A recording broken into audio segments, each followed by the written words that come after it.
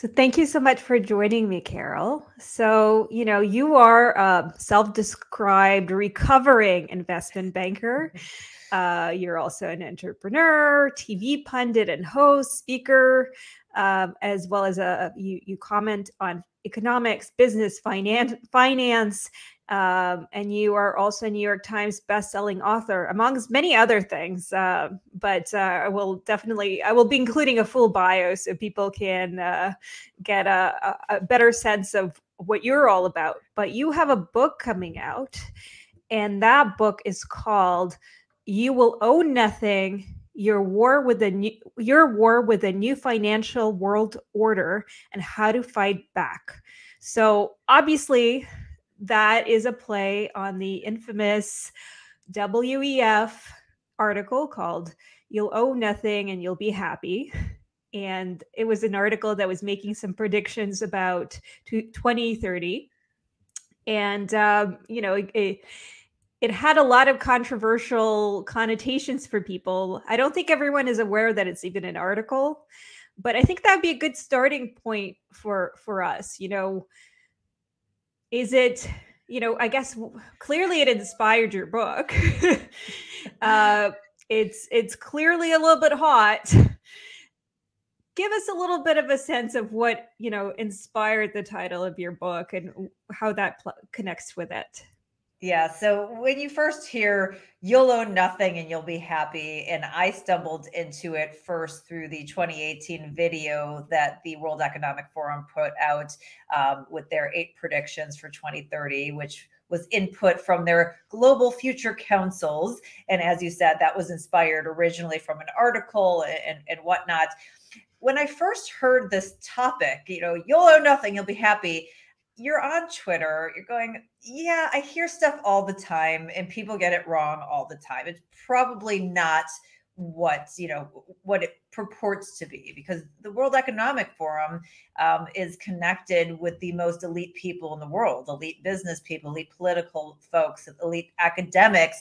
So how could this group of elite be predicting the end of private property by the end of 2030? So like you alluded to, it didn't really take much research to go in and go, oh no, yeah, that's exactly what they said. And then going back to the article you referenced, and then in the interim, there was also another article called "Can You Rent Everything That You Need in Your Life?" And so one of the things that the World Economic Forum does is they take these ideas and they repackage them and try to get them to stick. And "You'll Own Nothing" certainly stuck, although I don't think people were particularly happy about the concept. And that's the part that struck me as somebody who has spent more than a quarter century trying to help people grow their wealth and harness wealth creation opportunities and seize the American dream. I know that at the foundation of creating wealth is ownership. The way that you create wealth is by owning things, very specifically assets that have the opportunity to at least retain their value, if not appreciate in value. So it was very staggering to me that you would have this group of elite folks going, oh, you're going to not own anything like that. Your path to creating wealth is somehow going to be impaired. And so as I started connecting the dots around a bunch of other things that I'm sure we'll talk about, including a new financial world order, what really occurred to me is that these people who are very smart and well-connected and students of history, and also, have access to all kinds of information, see what is going on, see the changes in the global economic backdrop. And if you're that person, are you going to just go, yeah, well, stuff's shifting. Gee, I hope it works out for me. Or are you going to use all of these resources that you have and proactively try to control all of the resources for your benefit and come out on top?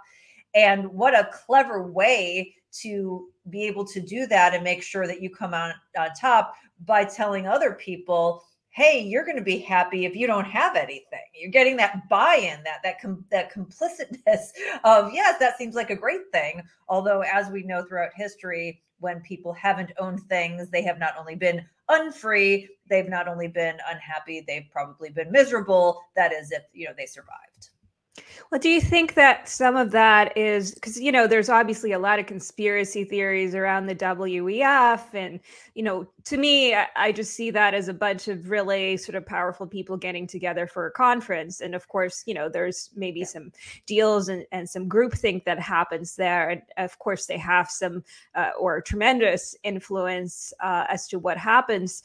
But, to me, I also think some of this, is it them deciding, well, let's have, as you mentioned, sort of the elites, and I'd love to kind of have you maybe define that word, but also, are they thinking more for me, or are they thinking, well, this is my fantasy of the future where, okay, if people don't have to, for example, own cars, which is where we immediately see this already happening, right? There's ride shares, there's Uber.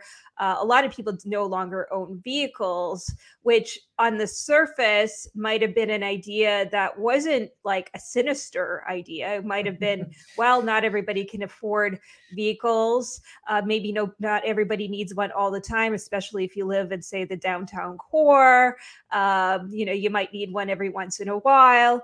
But of course, at the same time, there's legitimate concerns about the idea of not owning a vehicle because that means you don't have control over your own movements. So let's touch on that a little bit. Yeah, there's a ton to unpack there. Certainly, things that start out as good ideas, as we know, often morph into bad ideas. And that's one of the things I talk about in You Will Own Nothing, the different models. I was in a talk and listening to Peter Thiel talk with my friend Alex Epstein, and he kind of put out a good ideas to bad outcomes model, where it started with these people who really believed in things, and then it got co-opted by, he called them racketeers, I call them profiteers, and then they were sort of entrenched by useful idiots. And I sort of take that with the, idea to the return on investment to return on ego, or, right think or wrong think. So, lots of things, saving the planet. Like, we all want to be good stewards of the planet. We don't want to do things that are, going to blow the planet up or, create issues. But that has been, completely co-opted and bastardized in many ways. And so I think that, this idea that there are a group of people who are sitting around who want to do things for the good of humanity sounds like a really great cover story for people to push their ideas.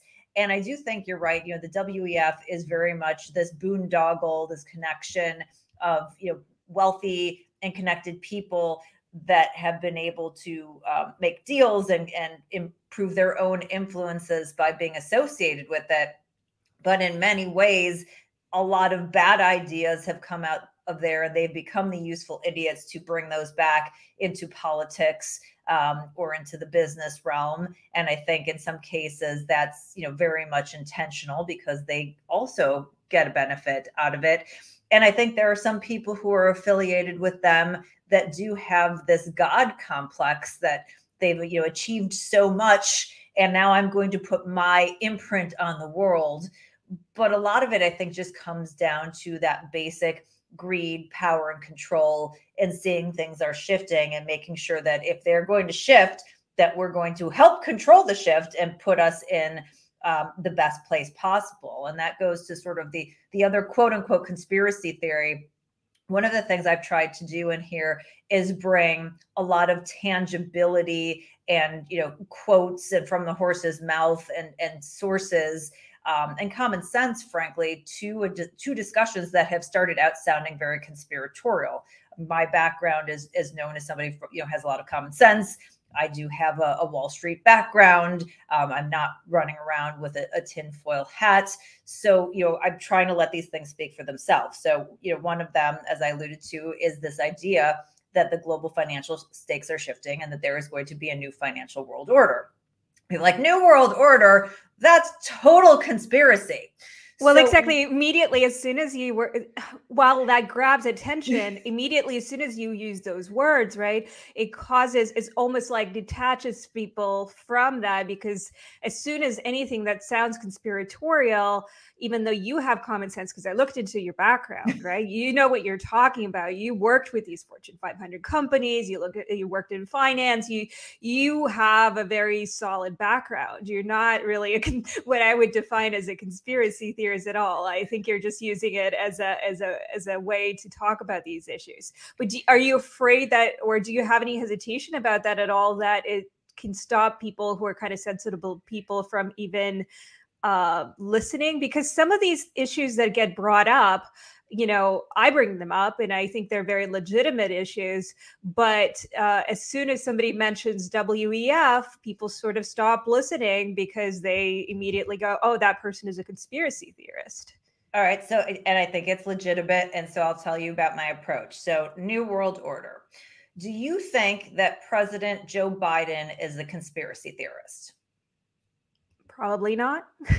Okay, so we all may have very different things we think about President Biden, good or bad. I don't think conspiracy theorist is one of the things that's normally attached to the president. Sure. So if you go to the White House's website and you look up Joe Biden's comments on March 21st of 2022 to the Business Roundtable, and the Business Roundtable is the collection of CEOs of all the major U.S. corporations, especially publicly traded corporations, biggest companies in the country. He gave a speech, and in the speech he said, there's and I'm paraphrasing, but it's pretty close. There's going to be a new global economic order. It's something that happens every 3 or 4 generations. There's going to be a new world order out there, quote, and we've got to lead it. So you've got the president of the United States talking about the new world order and talking about leading it. Now, when he talks about that, he's talking to the, again, connected business leaders. So they're the ones that want to lead it. It's not you and me, probably. But he also referenced, the other piece, which, many scholars talk about, is the fact that this happens on a regular basis. The reality is that the U.S. has been the center of the global financial universe with the world's reserve currency for about 80 years. But we haven't always been the center of the financial universe. Before us, it was the British, and before the British, it was the Dutch. And I'm pretty sure, at those point in times, just as we feel very invincible and we've been through, incredible prosperity and we can't really see anything that's different, I'm sure the people of Britain felt the same way. And I'm sure the Dutch felt the same way. Sure. So if you study sort of the rhymes of history, this is something that happens fairly predictably. We are in kind of late stage cycle, and the idea that somehow we're going to buck history and be the center of the financial universe forever, that in itself seems more like a conspiracy theory than the reality. Not to mention that we've seen a lot of shifts happening. We've seen de-dollarization happening, in China, in the Middle East, in the, North African countries. Certainly, obviously, what happened with Russia and some of the sanctions that were put against them as they invaded Ukraine and weaponizing the U.S. dollar and freezing their reserve assets. These are all things that are shifting what's happening globally financially. So when I put it in those terms, and I tell you that this is on the White House's website, and I point you to the history of it, and I tell you about the other people who are talking about this, it doesn't really sound conspiratorial anymore, right? We take it and we give it a lot of context and framework. And that's why I think this book is so important, because a lot of the people who have been talking about this stuff are, in many ways cuckoo. And, it doesn't mean that they're not right some of the time, but their credibility, has been burned or tainted, rightly or wrongly. That's just it. So I'm trying to let the people and speak for themselves. I let the WEF speak for themselves. I let Larry Fink from BlackRock speak for himself. I let the people who are competing with you to buy homes speak for themselves. I'm letting Joe Biden talk about the new world order. So it's you can't say that's my conspiracy theory.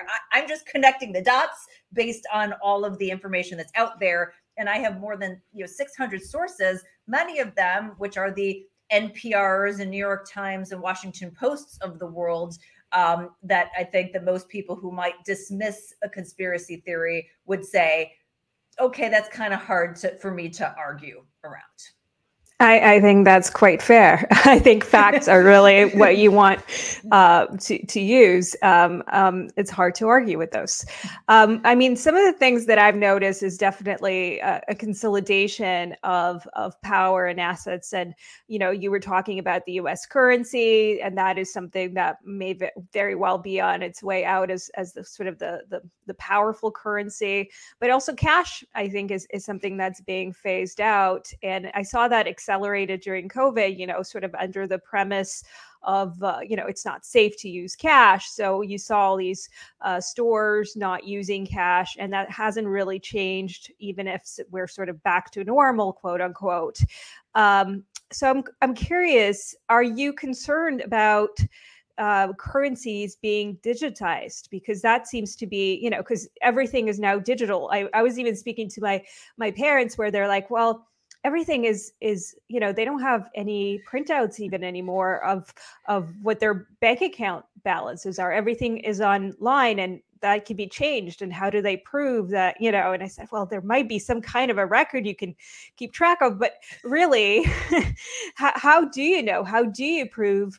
And also everything is monitored. And even when we're talking about, you know, the big hope was sort of decentralized currencies. And, you know, I have mixed feelings, very, very mixed feelings about those. But at the same time, you know, that a lot of people believe that to be the antidote. But at the same time, you saw the banks and institutions, they took sort of hold of that, because I've noticed, because I tried to buy some just, you know, to experiment with that. And, you know, I couldn't even do that without the permission of my bank. So what are your thoughts on that? So, you know, obviously the whole idea of digitizing the currency is something that the casinos figured out a long time ago, right? When you take the further away you move from that form factor that you're actually holding, you know, I've got some silver and some copper here. And, you know, like the further away that you move from like these things, the less real it seems. And so the casinos figured that out, right? If you convert to chips, or even better, you put your little card in the slot machine, you get credits, right? Then it doesn't seem like it's real money. It's very different than I'm feeding that dollar out of my pocket. And, you know, the further you move away from that, you know, kind of the less control you have over it. And like you said, you know, as you kind of move through the different iterations of being digital, certainly credit cards and debit cards and peer-to-peer payment systems and all of those kinds of things, digital payment systems, you know, you have less, there's sort of like less opaqueness for you. There's more transparency to other entities about what it is that you're doing, more of a track record. The ultimate concern here is something called a CBDC, or a central bank digital currency. And I don't know if this is something that you and your audience has spent a lot of time with, but basically they're trading off of what you alluded to, Catherine, is sort of this interest in decentralized currency. If you think of Bitcoin or some of these other cryptocurrencies, they came into be that the thesis, the raison d'etre, was that the Federal Reserve and other central banks, along with their governments, couldn't be trusted, that they've been debasing our currency. They've been making, you know, horrible decisions. Our purchasing power is getting killed. They're manipulating it. As I talked about with Russia, they're even weaponizing it at the government level. So wouldn't it be great if we could transact freely in a way that didn't have this middleman? Now, I'm with you.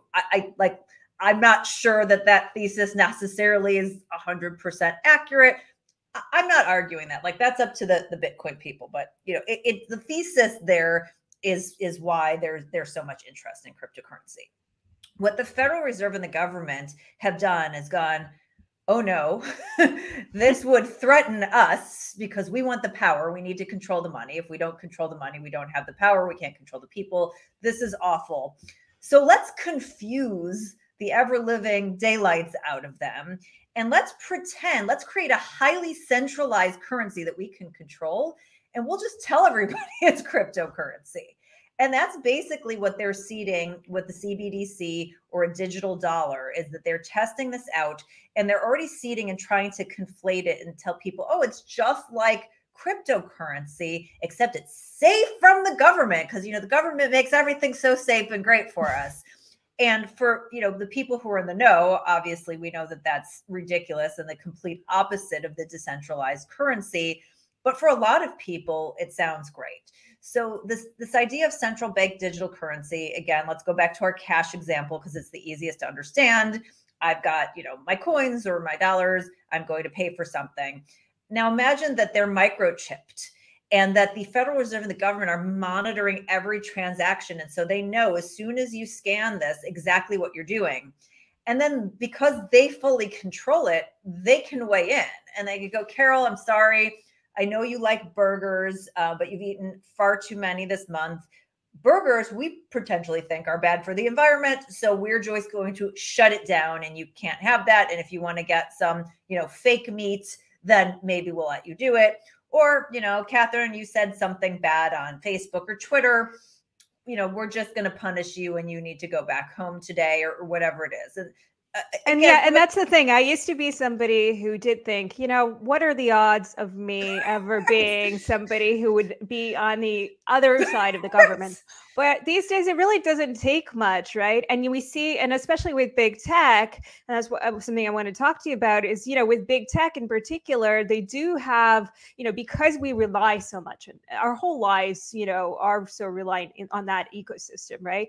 And because I've talked to so many people who've been cut off from it. So this is happening in a real way. It hasn't happened to me yet, but, I, at this point, I could be very much on that way. And I think of myself as a fairly reasonable person, not particularly radical at all. There's no room for reason and logic. There isn't. But I know people whose bank accounts have been cut off. Their banks were shut, often without even an explanation. Their LinkedIn, their Uber, their PayPal. So all of these things that we rely on to be part of society can be at any moment because of sort of wrongthink, right?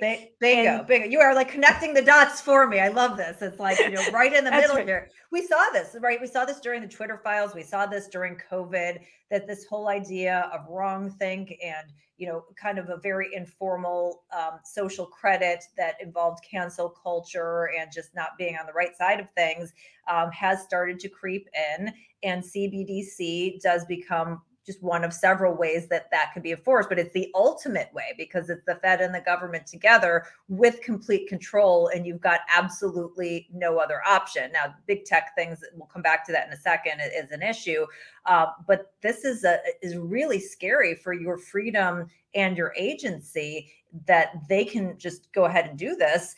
And there are so many easy ways for them to get this entrenched without people even realizing it. I mean, they can say, we're going to do universal basic income, but we can only do it with digital dollars. They can say, we're going to control inflation. Inflation is still out of control. It's eating up your purchasing power. If you do the digital dollar, then we'll have the tool to control it. And you know how they'll control it is because when they don't want you to spend, they'll just shut down everybody's spending. They'll just literally make that a policy. And that will be the way to control inflation because nobody can spend any money. Or, they may do what they did during stimulus and rely on people's ignorance. I'll give you 100 digital dollars, Catherine, if you just give me one of your dollars. And you go, oh my God, I'm going to be a millionaire. This is amazing. Because most people don't understand the debasement of currency and how that works the same way that they wanted their $1,000 of, Biden bucks or Donnie dollars and didn't realize they're paying like $7,000 extra a year for that for the rest of their life because of inflation. So, these are all like very clear ways that they can entrench it and use it as an enforcement mechanism. And I'm with you. Like 10 years ago, if you said to me, Carol, do you really think that this is likely to happen? When, there's possibility, but like, that seems kind of pretty far out there. And then we went through COVID and you can no longer with a straight face go, yeah, that would never happen. Not to mention that, we're getting closer to China every day in terms of our behavior system, and they already have a CBDC and they already have a formalized social credit system. So, there are a lot of things that are happening. Plus, the G7 came out with their combined principles for retail facing CBDCs.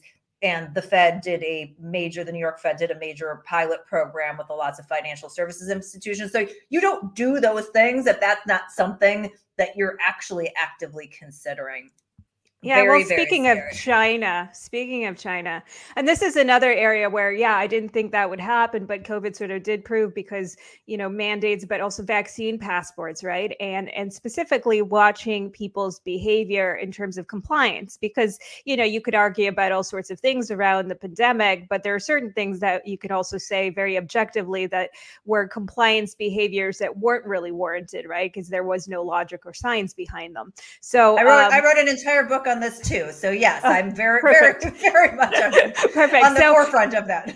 So it really showed that our society is just able to comply, because I think where China's, while we kind of hear about China's social credit and we kind of cringe about it here in the West, we think, oh, this is only something that would happen in China. It's very clear that, they do have a more compliant culture, but it's clear that when we are faced particularly with fear, and I think that was the big factor. People were afraid. And when fear is, and also social kind of pressure, when you kind of divide people into groups and categories, people are willing to sort of go with things. So, it's even more than that, though, right? It's not just. Well, you did write a book, so. Yeah, I mean, it's not even the pandemic. It's also just, being on the wrong side of, the current thing. It's that wrong thing that you were talking about.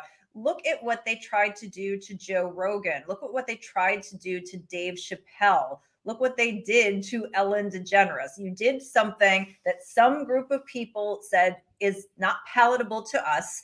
And they were trying to take away not just their freedoms of expression, but also their financial opportunities, right? Cancel culture is that seed of social credit that then becomes formalized into state-sponsored social credit. It's the seed of that, but it's one thing to do it to someone else, and it's another thing to be complacent in that being done to you. And so social credit then becomes something where the system turns on you, and you are a compliant part of it. So how does that go from China to us? Because we, I think, are seeing early sort of, or could be seeing early, because I think with something like the vaccine passports in particular, because I know when I looked into it, there was definitely an intention behind it, not a conspiracy theory, because it was literally a program that was launched, if you looked into it, where there were some intentions of doing other things with these passports once they were implemented,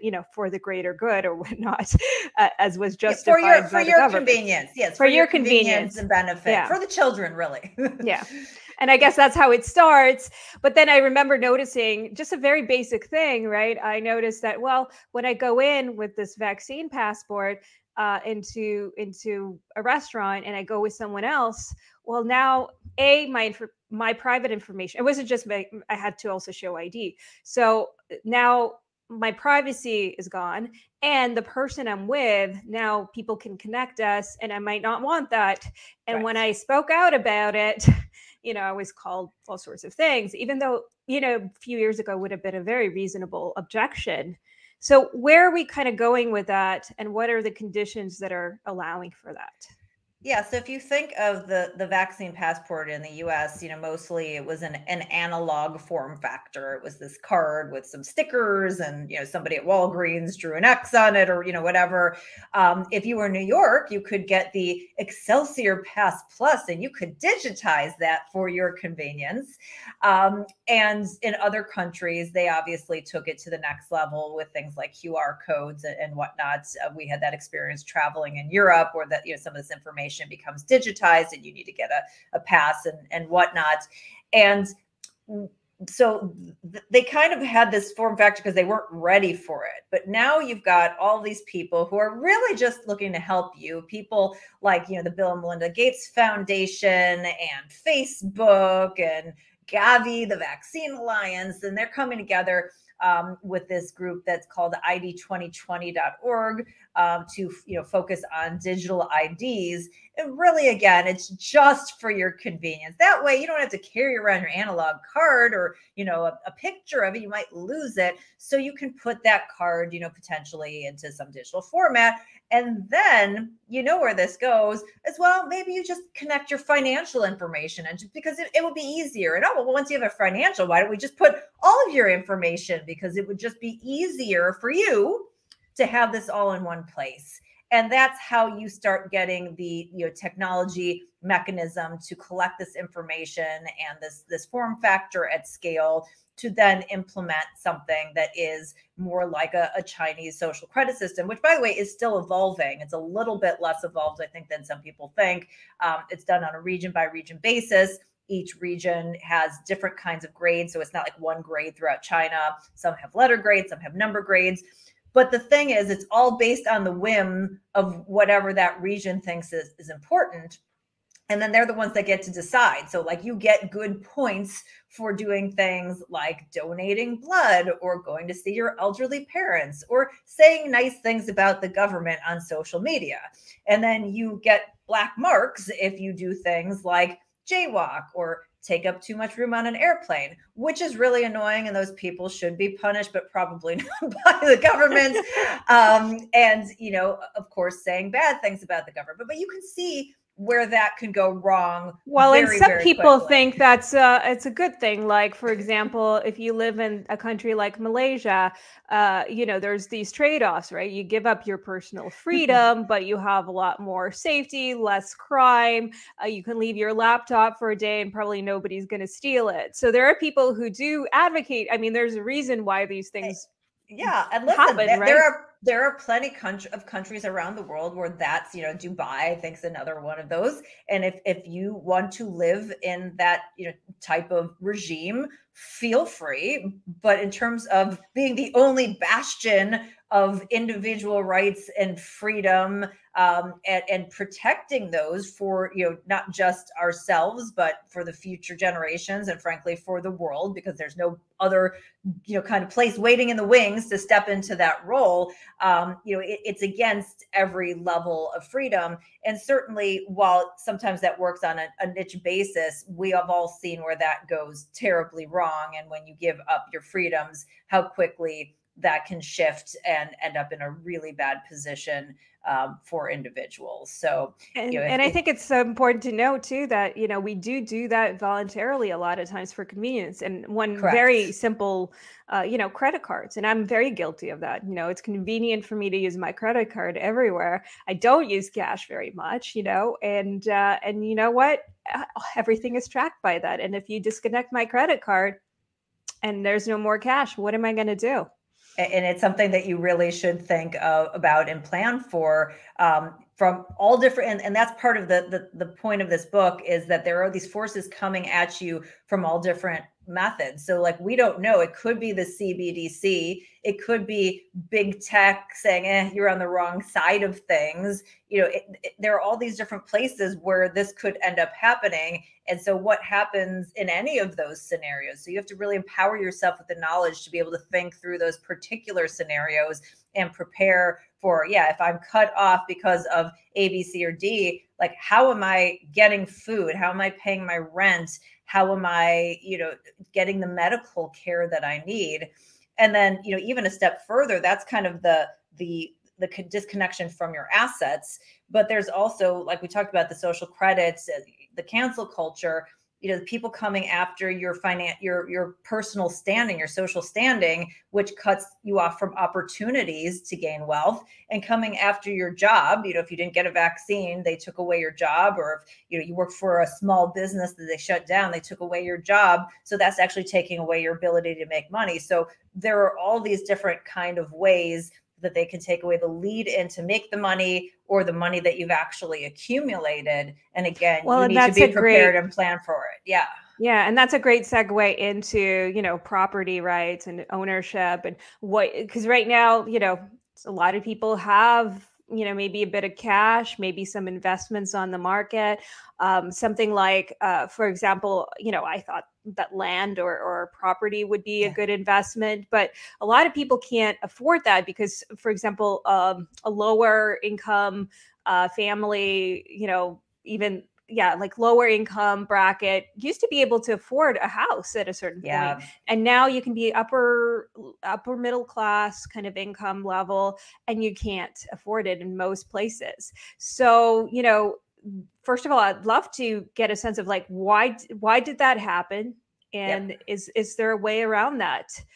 What does it make sense for people to even invest in these days? So let me take it from a very specific talking point, because I think this will help to frame it for people. First of all, if you look at millennials, they actually, on an inflation adjusted basis, earn more at age 40 than the boomers did or than Gen X did before them, which I think most people would be surprised by. They would think with, even once you adjust for inflation, that wouldn't be the case. But on inflation adjusted basis, they earn more. But like you said, they have a very little percentage of the wealth. So what happened? And basically what happened is rogue monetary and fiscal policy, particularly on the monetary side. And particularly this is accelerated over the past, call it 13 to 15 years, although, there were things that were done previous to that. But when we came out of the Great Recession financial crisis, we kind of went into this unprecedented historic period of monetary policy. And they artificially suppressed interest rates and printed all of this money out of nowhere. And what that does in the financial markets is it gives corporate investors who have the balance sheets, who can absorb this kind of money, the ability to borrow very cheaply and invest. And when they borrow very cheaply and invest, they invest in assets. There's more dollars chasing the scarce assets, and those assets increase in price. So when everybody told you that there was no inflation from 2007 till 2020, that's totally BS. There was tons of inflation. It was just in assets, and the people who were wealthy and well-connected benefited. So they love that kind of inflation. Meanwhile, savers were getting, no return on their money. Retirees were getting no return on their money. People who were struggling, to pay for things were seeing the value of what they were, buying diminish. So it's very much this, non-merit based inequality gap that's rising. So, out of the Great Recession financial crisis, then you have all of this money. It's inflating different assets. And one area that it ended up going into inflating that had never existed before was single family homes. So you had all of these homes that were foreclosed on and went into short sale because of what happened, prior to the Great Recession that led up to it. But the banks in Wall Street got bailed out. These corporate investors got tons of money, and regular Americans lost their property. And so Wall Street decided, hey, we're going to go in, and these are all great rates, and we're just going to start buying them up. There was no meaningful institutional capital in the single family home market before 2010. End of story. Multiple sources throughout financial media that will tell you this. So then now they said, this is great. We're going to go in. And it's not like they're buying the houses, fixing them up and flipping them. They want to rent you the American dream, where we started this conversation. They want to take a home, which is not only like the physical symbol. When you think about the American dream, right, you think about the house, the owning the house, the white picket fence, right? And so not only is it symbolic, but there's a reason for that. And that's because on a dollar basis, it is the largest asset in most households' wealth. So most household wealth across households is in the home. And so the idea now that you're going to have Wall Street come in with this cheap money that was gotten at your expense, at Main Street's expense, and now they're going to use that to compete with you. And as of last year, about 21% of the homes in this country were purchased by corporate investors. So that's 1 out of every 5 homes that young people are losing out on, because the prices have been inflated because of all of these corporate buyers who are coming in. There's limited supply. And that's at the local level. There's lots of zoning and rules and reasons. They screwed up the labor force, so there isn't enough labor to come and even get these houses built if they want them. There's regulation that adds almost $100,000 a year to the cost of new homes, so on and so on and so on. So of course, people aren't going to be able to afford them because they are now pushing that from Main Street into Wall Street. And so if you're a young person, you're probably saddled with college debt, which we haven't even gotten to part of this discussion. And then, they're loading you up with that with a bad ROI. And now you've got to compete with a corporate buyer that's got, all kinds of money to make a cash offer and isn't even going to go look at the house. They're just like, we don't care. We'll buy it because we're just going to rent it out anyway. This is a really bad turning point in terms of ownership. And so, if you are a young person or you're somebody in a lower income area, you might want to rethink where you live to be able to not be in an area that is so competitive with, some of these corporate buyers. And, potentially there's going to be an entry point here because I think a lot of people also bought property for Airbnbs and things like that maybe haven't panned out. So there may be a window there, and take advantage and get something maybe smaller than you thought, or not in the your number one area, but still that opportunity to get some ownership. Now, I understand it's not perfect ownership because you still have property taxes, but as I said, it is that number one asset across households. And then, you do want to diversify with other things that are tangible. Things like gold, silver, coins like that. If you are in a bracket where you and some other friends maybe can go in on a farm or other productive land, that's a big one. Investing in the stock market, investing in your own business, like whatever it is, and having a diversified portfolio. Because that's the challenge here, is that when we're looking at this broad array of things that are going wrong and these kind of forces coming at us trying to grab our wealth, like we don't know what's going to happen in terms of which one's going to happen first, and we don't know duration. So it could take a year and it could take 25 years, and you have to be prepared for and hedged for either scenario. And so, if I had the timeline perfectly, I'd be on a yacht in the Mediterranean and not on this podcast. It's the hardest thing in finance because you can see the trajectory, and there's so many factors that factor into timing, but you still do need to protect yourself, and you need to get yourself in the habit of thinking about ownership of things, getting away from the frivolous spending that leaves you with nothing, and focusing on the things where you're like, okay, I've spent money, but it's an investment, something that I have and that I can bank on. So tangible things. And meanwhile, so it's kind of interesting because I have noticed a bit of a trend throughout some of the VCs and things like that, even of buying land, and which is so it speaks to what you're saying.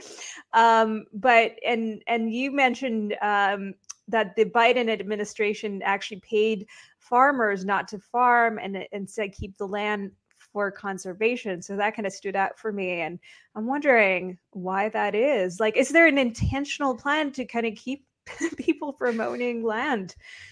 Yeah, so certainly, in terms of, one of the things I advocate is, these wealthy and well-connected who want you to own nothing, they are not giving up their property. In fact, they are doubling down on things like hard assets. And so really look to what they're doing and not what they're saying. And we are seeing, whether it's, Bill Gates or Harvard University's endowment, all these people who are buying up land and water rights and things like that.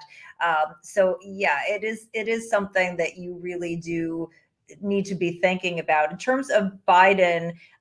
So to be fair, this is something that has happened under previous administrations, but he has sort of accelerated it. They want more land for conservation. But if you look at even what's happening in the Netherlands and in Ireland and other areas where they're talking about killing off cattle and not letting the farmers do what they've done historically for the quote unquote good of the climate, even though these same people have waterfront mansions and are flying around on private jets, there is enough real concern to be concerned about the food supply. The WEF, and one of the things I noticed when I was researching the book is that the same names would pop up over and over again. So, people like, oh, the WF's not that powerful. Okay. But like in everything that I researched, they came up, the UN came up, BlackRock came up, it's like at some point it's no longer coincidental. And so they have something in partnership with the Prime Minister of the Netherlands, surprise, surprise, called the Food Action Alliance, which is looking to reshape and rethink and reimagine the way that we do everything with food, from the way that we grow it to consume it. And it's like, okay, we didn't need to do this until you guys got involved here. So I do think that just as you're hearing the things about, kind of fake meat and bugs, and it sounds real conspiratorial right now, but as we've kind of seen all of this progress, there's enough real tangible data to say, yes, they are going after this land. It could just be because it's a scarce, good resource. Either way, a good way for you to, if you can, to perhaps own, but also, if you can get a group of people together and, support a farmer and own that land, that might be a good place that if, things go sideways, where you can actually get some food. So I do think we need to be thinking about that. Water is another one that I'm super concerned about, because Wall Street is eyeing that to financialize it. And more than they already have with bottled water, I guess. Yeah. So like literally having a market for water and moving it from one place to another based on what they think the highest use is and the value. So that could be, it's not as valuable to grow food. It's much more valuable to fill up a swimming pool in Phoenix. Okay, well, that's great, but then we're not going to have any food, or the food's going to end up being so expensive. So again, these are all just kinds of like seeds of things, just like they did with housing, that we really do need to keep an eye on. And if there's any direct, tangible way for you guys to fight back against that, again, getting with neighbors and groups, and maybe pooling resources, that's another area to think about. Yeah. And I imagine that not every single suggestion that even the WEF makes is like horrible. Like the crickets, they overfocus on the crickets, even though I will not be caught dead eating one. Or alive, just because of the ick factor alone. I mean, It is protein. People in other countries eat it. I think there's a little bit of too much attention being focused to that and not the things that you've been talking about, or we've been talking about. Yeah, I mean, it's all about choice, right? Like if you want to eat a cricket, like that's great. Correct. Enjoy. Or fake meat. I don't eat meat. Yeah, whatever you want, but you need to be able to have that choice, and we can't have people, especially a small group of people, central planning what's good for everyone, because anytime that's ever been done in history, it's been a giant failure. People starve, people die. It's ended in, lots of just massive chaos. So we need to keep an eye on that. Exactly. And even with meat, even though I'm somebody who's not a meat eater, right? There are people who feel terrible when they don't eat meat. So I wouldn't want anybody to be deprived of that particular choice. My husband is a meatitarian, so we can't actually go to a restaurant if it's not heavy on the meat. So, there you go. And I would not want to prevent him from eating his meat. So no. It's the people who start yelling. They give people like me a bad name, and I don't want a bad name. We're all for free choice. If this is good for you, correct. You want to do it, you should be able to do it. Exactly. I'm not here to decide for other people.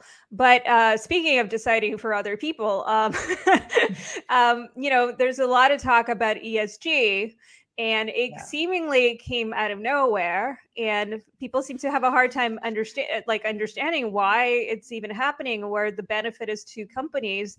But companies, big, huge companies, almost every company now have adapted it. They track it. They do it. Advertising companies now track it and even pick where they advertise based on, even the social media platforms where they advertise, they might track it based on their ESG scores. So why, can you explain to me and my audience why that happened and why they go along with it? Like, what's the benefit to them is what I'm really curious about. So interestingly, ESG is sort of the like bastardized, child of Klaus Schwab of the WEF's initial focus, which is this concept of stakeholder capitalism. And if you think about stakeholder capitalism, here, which means nothing because those two things are diametrically opposed. Capitalism is about ownership, as we talked about, and those are shareholders, people who actually have a vested interest in a company. A stakeholder is just like anybody who wants to impose their whim on a company. So being a stakeholder from the get-go is opposed to this concept of ownership. So if you think about being anti-ownership, he's been pushing this since 1971. He's a very persistent gentleman.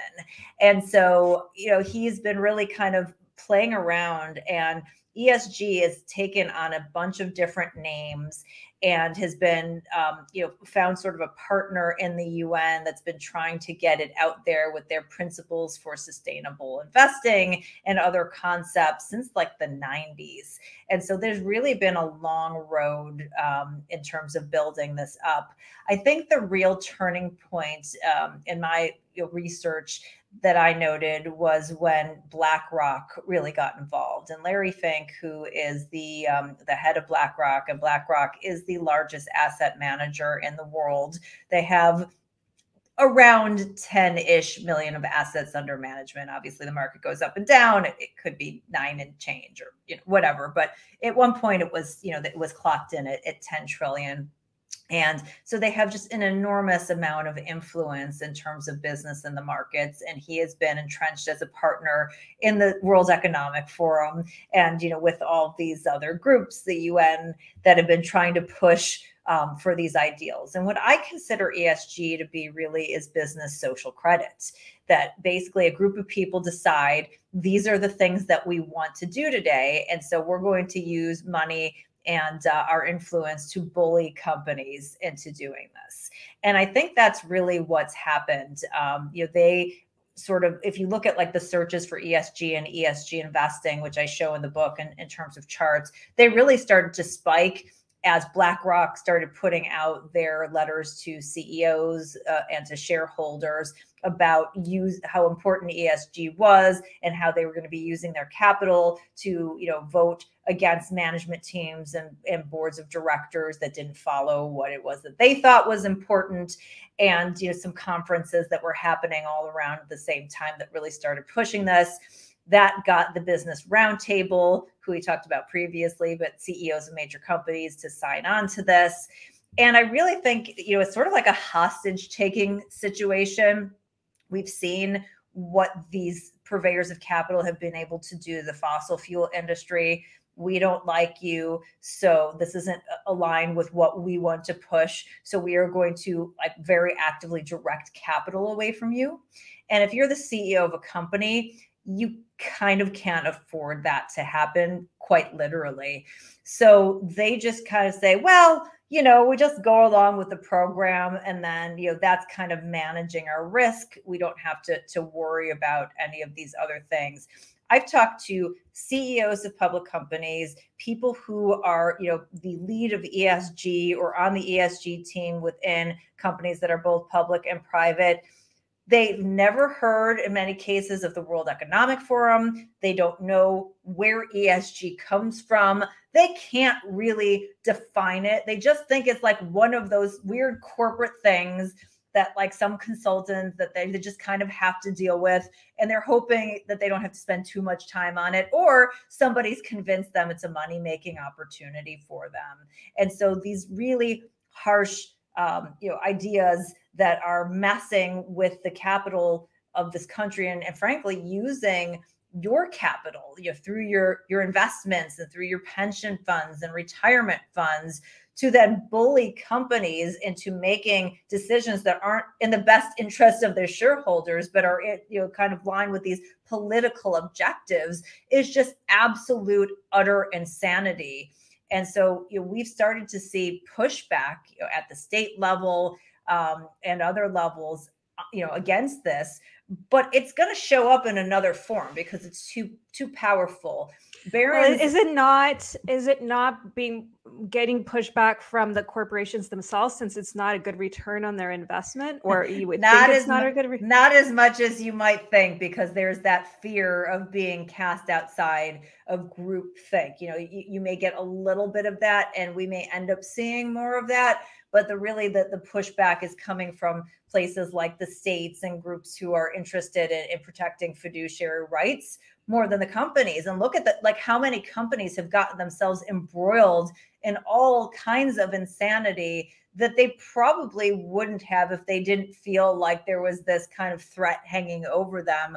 I guess it's kind of in the same way that, you know, people don't speak up about ideas. Like, there's so many bad ideas in society right now floating around that most people that I know of all sorts of, you know, ideologies don't agree with, but are completely terrified to speak up, and lose their jobs. Again, this is like, you know, financial hostage taking. I don't want to lose my job. I don't want there to be backlash. So I'm just going to go along with the program. And even though it may, you know, hurt our returns in the short term, like, at least I'm not losing the biggest investors, the biggest pools of capital long term, because if that happens, then I'm totally screwed. And if I'm outed, what else happens to me? And so, you know, it really is the ultimate bullying tactic.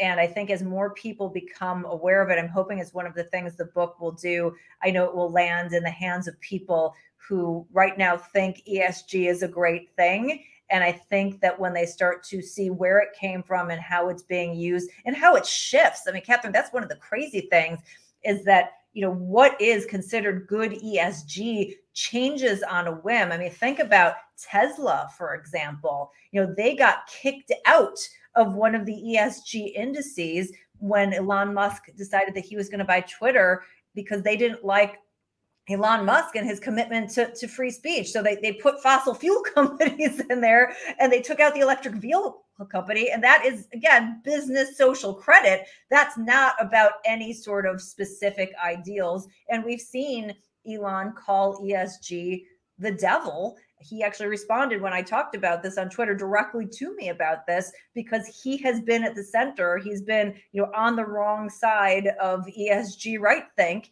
and he has been punished. It has been used to directly punish his company and all of his shareholders because of that. Do you think in general these companies, including the tech companies, are they trying to gather just kind of centralized power in the hands of these corporations, or are they lockstep with government, or is it these kind of the Schwabs of the world, or what we call sort of elite Bill Gates types? I mean, I think that in many ways, you know, a lot of these tech companies are de facto government. I mean, the things that they're doing and the power that they have over speech and our sort of rights, you know, kind of mimic a government. In some cases, they're working, as we saw with social media, via the Twitter files. They're working lockstep with government. In many cases, they have more users than large countries around the world. Some of them have larger market caps than the GDPs of most of the nations in the world. So they are these really powerful entities, and we don't have any sort of, you know, rights like we do with the government, which are already being trampled. But then, you know, in the digital sphere, and you talked about all the people, you know, have been cut off from, you know, what I would consider basic infrastructure. It really is terrifying. And it's a different time for tech, because tech used to be, hey, we're going to, you know, democratize this and give people the ability to use this for more wealth creation. And now it's sort of the opposite. It's cutting people off. You have these, you know, kind of duopolies or oligopolies of just a handful of folks with no competition that are extracting rents, and are just another group that, you know, wants to take your life and, you know, rent it back to you as a service or a subscription. You know, what's kind of interesting here is that you've got people who on the one hand say, well, we shouldn't have the government interfere in things, including capitalism, right?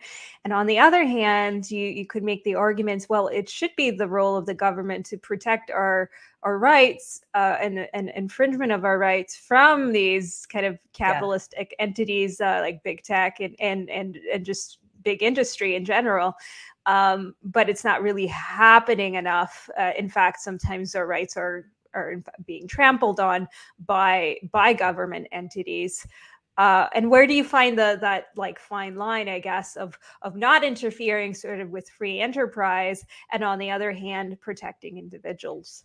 Yeah, so I actually don't think what we have right now is capitalism. We were trending towards cronyism. And if you have a situation like with our mobile phones, which are sort of the gateway to moving in a modern society, you have two companies, two operating systems, the iOS and the Android, which cover more than 99% of the planet, not just the US, worldwide. So you have two choices. That's not capitalism. Capitalism is a free market with lots of choices. That's infrastructure. When we have someone can make a new one, except it's very difficult when you only have two that are. I mean, it's just fine. And when we get competition, then it becomes a different thing, just like the mobile phone was competition to the phone. But when you have the phone lines, right? Back in the day, there's a law that says, the phone companies can't deny you access to the phone because it's basically infrastructure. So, we can't have this conversation and they go, Carol and Catherine, I don't like what you guys are talking about. So we're just going to pull the phones out of your house. Like they just didn't do that. But very easily, we've seen that happen in, some of the town squares, with payment systems, as you talked about. So in areas where it is sort of a monopoly, duopoly, oligopoly, and it's, kind of an infrastructure, and there isn't this, clear capitalism dynamic, it should be treated like infrastructure. And that's why we do need something like a digital Bill of Rights to codify and protect our natural rights in this new sphere that clearly wasn't imagined, because they are acting as infrastructure. And as I said, in many cases, a de facto government. Yeah, and I guess in many ways, it doesn't even matter what the motivations are of these, again, quote unquote, elites or the Schwabs, right? Because they may well have good intentions. I don't know. I don't know that they, like, some of them might be very much in their self-interest. Some of them might want to do good in the world, might be misguided. Some of their ideas might even be proved to be good ideas, right? But they think they know better. And they are exacting a tremendous control that's concentrated sort of in the hands of the few. And that's really the problem here. Yeah. There you go. So in this kind of, as we head into this potential dystopian future, I guess, what do you think is avoidable at this point, and what might not be? What is it too late when it comes to certain things? And what is it? All right. So to wrap up our discussion on hopefully a positive note, because I wrote You Will Own Nothing to empower you with knowledge, because you can't come up with a plan to fight back if you don't know where this is all coming from. And you're going to have to treat each of these forces differently. But we definitely want to fight back. I think the realistic way to approach this, because it's very overwhelming when you start thinking about this, like you could really go to a dark place, is like, can you change the fact that there is eventually going to be a new financial world order? No, like this is the reality in history. But there are a couple of things that you can do, right? One is that we can delay it. We talked about duration. I mean, this could be hundreds of years off in the distance if we make some of the right choices. So part of what you need to do is to help push things in that direction, from a community standpoint, to see if we can perhaps delay this. But at a minimum, what you can control is what you're going to do if we end up in this period of chaos and change, because that's the reality, is that if there is a shift, it's not just going to be like one day that we wake up and everything's going to be like, okay, kids, well, we know we used to do it like this, and now we're going to do it like this. Like, this is going to be mass chaos. So this is about giving you the tools so that you can make the behavioral and financial changes and go through that thought process. So like when this happens, you're not surprised and like caught in that state of shock, like what do I do? You've actually been thoughtful about it, and you've been planning for it. And you go, okay, I've come to terms with it. And yes, this sucks, and I wish this wasn't the case, but I'm going to at least make sure, just like those elite want to come out on top, I want to make sure that I'm okay, my family's okay, and my friends and my community members are okay.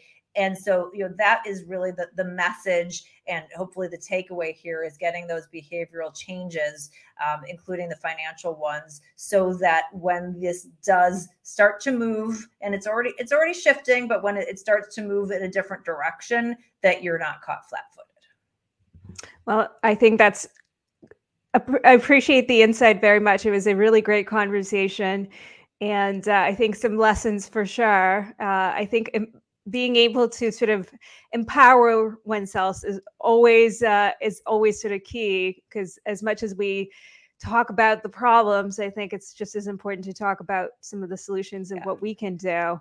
And I know your book has a lot of that in it as well.